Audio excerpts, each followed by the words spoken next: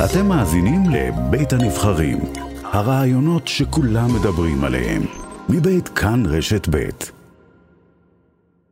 חבר הכנסת מיכאל ביטון איתנו, יושב ראש ועדת הכלכלה, איש כחול לבן, שלום, בוקר טוב.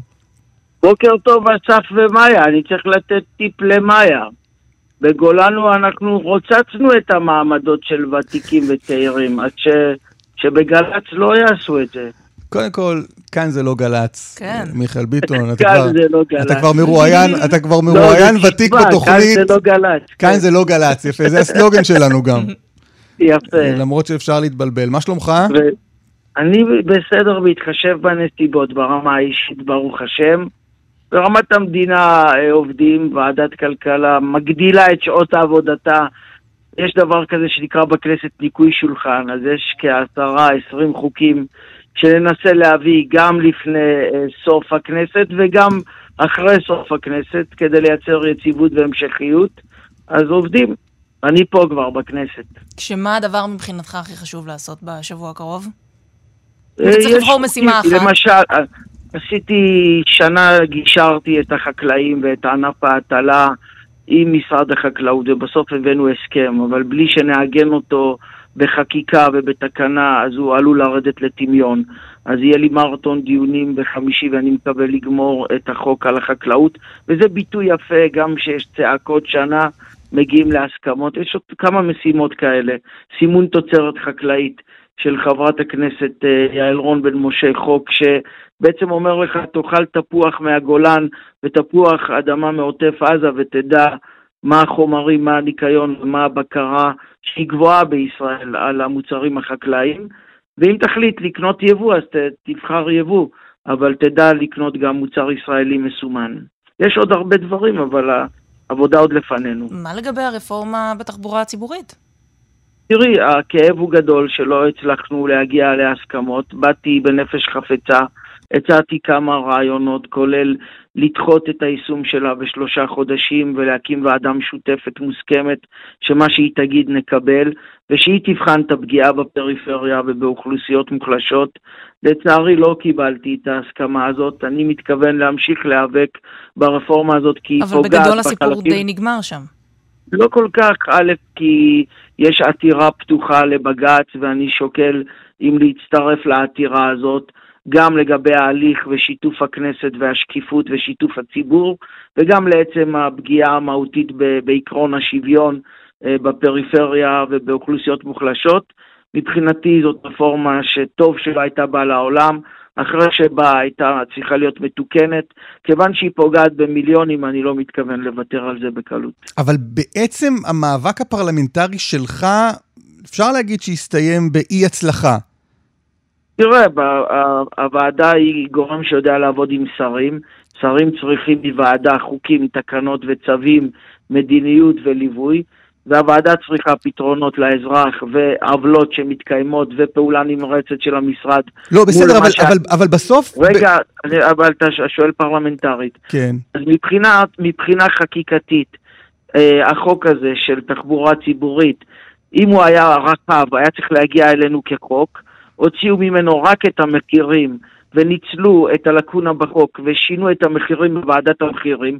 ועדת המחירים הזאת, שהיא לא בכנסת, אמורה לעסוק רק בהתייקרויות, פה ניצלו את המעמד שלה, ושינו את כל מדיניות המחירים, כולל התייקרויות של 200%, 270% ו130%, זה ניצול לרעה של... לא, חבר הכנסת ביטון, כיוון שכבר היית פה, ודיברנו על זה, וסיפרת על המחאה שלך. את זה לא אמרתי אז, כן. אתה זוכר בדיוק איזה דברים אמרת, אז קודם כל סחטן עליך. את זה לא אמרתי ודאי. אבל היה כיפופי ידיים בינך לבין השרה מיכאלי על רפורמת המחירים שלה. בסוף אפשר להגיד שהיא ניצחה. קודם לא, כי יש בג"ץ והכל פתוח. אולי תנצח והאזרח יפסיד. אם זה ניצחון, בבקשה. לפגוע במיליונים. לא, אני רוצה להגיד בעצם... לפגוע במיליונים ולקחת להם מאות שקלים מהכיס. אם זה ניצחון. כלומר, גם נרשמת כטראבל מייקר, אחד מכמה של הקואליציה הזאת, וגם המאבק לא צלח. אם להילחם למען העניים בישראל ולהשמיע את קולם, אין להם לובי ואין מי שמייצג אותם ואין מי שמחייג אליי בשם העניים, וחלק מהארגונים החברתיים מילאו פיהם מים, אבל למשל רן מלמד שכתב מאמר על הפגיעה בעניים. חבר הכנסת ביטון, אולי היה נכון לעשות את המאבק הזה קצת יותר בשקט ולא להיכשל בו עכשיו, כי בשורה התחתונה הרפורמה הזאת תיכנס לתוקף. טלי, עשינו בשקט, קראנו להם לוועדה בפגרה. טלי זו מישהי אחרת, זו מאיה. מאיה, סליחה, רוזנצוויג, כן, אני יודע, סליחה, מאיה. מאיה רחלין, בסדר.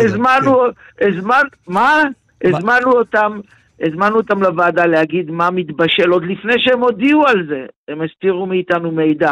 יותר שקט מזה, אין. אבל ברגע שדורסים את ועדה... אבל בשורה התחתונה, המאבק שלך גם סימן אותך כאחד מהמורדים של הקואליציה הזאת, וגם בסופו של דבר הרפורמה הזאת יוצאת לדרך. אז משהו פה השתבש. אני הודעתי שלא אפיל את הממשלה, כחול לבן הודיעה שלא תפיל את הממשלה, וכחול לבן לא חתומה על חוק פיזור הכנסת. אנחנו רצינו והתאמצנו לסיים את המושב הזה ביציבות. אני מכבד את החלטתו של ראש הממשלה, אפילו להקדים את הנפילה הזאת בשבוע-שבועיים, בניתוח שלו פנימה, במפלגה שלו ובתמונה הכוללת. אני גם חושב שהוא עשה את זה בכבוד והצילות, וזה בשורה לחברה הישראלית שראש הממשלה משרת את עמו, ואת קהילתו, ואומר, זה הזמן שלי לזוז, והוא מעביר שרביט באחריות. אני חושב שעוד אפשר היה להיות פה בכנסת 2-3 בלי בעיה, אבל לא רצו לתת לאחרים את הזכות להפיל את הממשלה, וזה טוב. אנחנו שמרנו על הממשלה, שמרנו על ממלכתיות, כחול לבן מפלגה מרכזית, ממלכתית, היא לא במקום להיאבק למען אזרחים שלא מיוצגים בממשלה. ואנחנו הלכנו ונלחמנו לא למען בוחרים שלנו, למען מצפה רמון וטבריה ובית שאן וקריית שמונה. ואני אמשיך לעשות את זה, ואני גאה להיות לוחם חברתי בדברים הללו. תגיד, אם זה תלוי בך, אפשר עוד להנדס ממשלה חלופית ולמנוע בחירות? אני לא חושב. אתמול אמר שר הביטחון בקולו, שבנימין נתניהו מיצה את האמון שניתן היה לתת בו בהסכמים, ולכן כל השאלות הללו הן לא אקטואליות לעת הזאת. אבל כשאתה מסתכל על כל הרפורמות שאתה רוצה לקדם, שכרגע יתקעו ולא בטוח שיש תאריך שבו אפשר יהיה לחזור ולעבוד עליהם, בטח לא אתה במקום שאתה נמצא בו עכשיו, אם יבואו מהליכוד, אולי תרצה לנסות בכל זאת למצוא איזשהו פתרון? אני לא חושב שזה על הפרק. שר הביטחון אמר את זה בקולו אתמול, האמון שהליכוד בראשות בנימין נתניהו קיבל מוצא, זה משפט של בני גנץ אתמול, בנסיבת העיתונאים. אנחנו לא פוסלים את הליכוד כתנועה, אבל הסכמים כאלה עכשיו עם בנימין נתניהו לא על הפרק כלל. זה אומר שאתה ובני גנץ חד הם? כלומר, אתה באופן מוחלט ואבסולוטי כחול לבן בראשות בני גנץ. לא נראה אותך בשום מקום אחר, קונסטלציה פוליטית אחרת. אני עם בני גנץ בכחול לבן, הייתי איתו בימים הכי קשים. אתם זוכרים מה עברנו? זוכרים שחלק מהכתבים ניבאו שנעלם, התייצבנו ב8, צמחנו, נצמח, נשפיע, אף ממשלה לא תקום בלעדינו, נהיה מרכזיים, ממלכתיים, וכל ממשלה שיש בה רוח יהודית, ציונית ודמוקרטית ושילוב של הדברים, אבל גם אם יגידו לך עכשיו מהליכוד, בוא חבר הכנסת ביטון, תהיה שר אוצר. עוד לא הציעו לאף אחד להיות שר אוצר, נכון עדיין? נכון, זה מפתה, אבל זה לא יקרה. תרגילים, יש גם בפוליטיקה אתיקה, זה נשמע שאין, אבל יש, ואם אדם נתן מילה שהוא יעשה רוטציה ויזוז הצידה, ויביא תקציב למדינת ישראל, ולא יסתיר מידע על מטוסי F-35, ולא יסתיר הסכמי שלום, וכל מעילת האמון הזאת היא בסיס שאי אפשר לעשות שותפות עם בנימין נתניהו בעת הזאת. אז תן לי רגע עוד ניסיון אחד, ממחלקת ההצעות, בסדר? ממחלקת הניסיונות, כן. מינו אותנו להיות שגרירים של הצעות. כן. לא רוטציה. הליכוד אומר, בואו נקים ממשלה בראשות בני גנץ. זה כבר היה, והוא לא לקח. בלי רוטציה, בלי כלום. בנימין נתניהו יהיה שר לשוויון חברתי בממשלה בראשות בני גנץ. זה כבר הוצע בשנה האחרונה לבני גנץ, והוא לא לקח. הוא לא לקח את זה, והוא לא ייקח את זה. לך הגיעו הצעות פרסונליות אליך מהליכוד?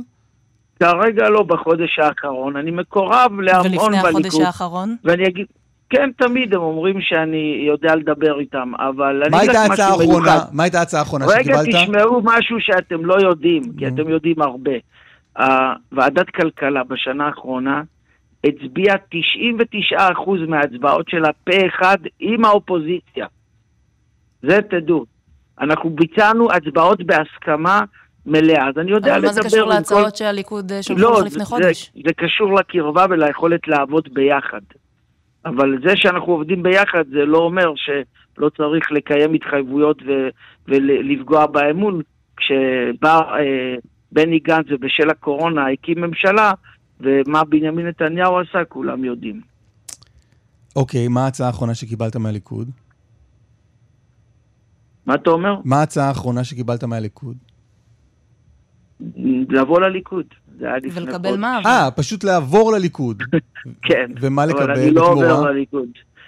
אני לא עובר לליכוד, חברים, כפרתם. לא להבין, אנחנו מנסים להבין את מאחורי הקלעים, אז מה הם מציעים לך כשהם אומרים לך תבוא לליכוד? לא הציעו. תבוא לליכוד ומה? תהיה מה? אני לא בא לליכוד, אז לא הציעו. אפילו לא רצית לשמוע, אבל מה יש להם להציע? לא, את הצעת לי שר אוצר, ואני לא לוקח. אתה לא לוקח. תגיד, מה קואליציית החלומות שלך? הולכים עכשיו לבחירות. אני חושב... נניח שכחול לבן מגיעים כמו בסקרים, יש לכם משהו כמו 10 מנדטים. הממשלה הזאת בצירוף החרדים. ואז הליכוד יחליט אם הוא מתבצר בעניינים פרסונליים, או לוקח אחריות על גורל המדינה. ויש התכנות כזאת? אתה מדבר עם חבריך החרדים? הממשלה הזאת עם חרדים הייתה יכולה להיות מצוינת. ובלי רם? לא שומע? ממשלה עם החרדים ומוציא את רם? כל נציג ערבי שמוכן לחתום על קווי יסוד שאנחנו מדינה יהודית, ציונית ודמוקרטית, מוזמן כיחיד וכקבוצה. מה יהיה במפלגות הערביות אין לדעת כרגע. נכון למנות עכשיו רמטכ"ל בממשלת מעבר? בוודאי, יש רציפות, יש אחריות. שר הביטחון ראיין 2 מתוך 3 האלופים בתהליך עמוק ויסודי, והוא ישלים את התהליך הזה וימנה רמטכ"ל לישראל. אין יותר ממנו בקי בקצינים האלה, הוא מלווה אותם עוד מימיהם כסגני אלופים ורבי סרנים, והוא עושה תהליך סדור, מעמיק, שכל עניינו הבטחת יציבות ורציפות גם בהובלת צה"ל ושמירה על ביטחון ישראל. חבר הכנסת מיכאל ביטון, כחול לבן, תודה רבה. תודה רבה.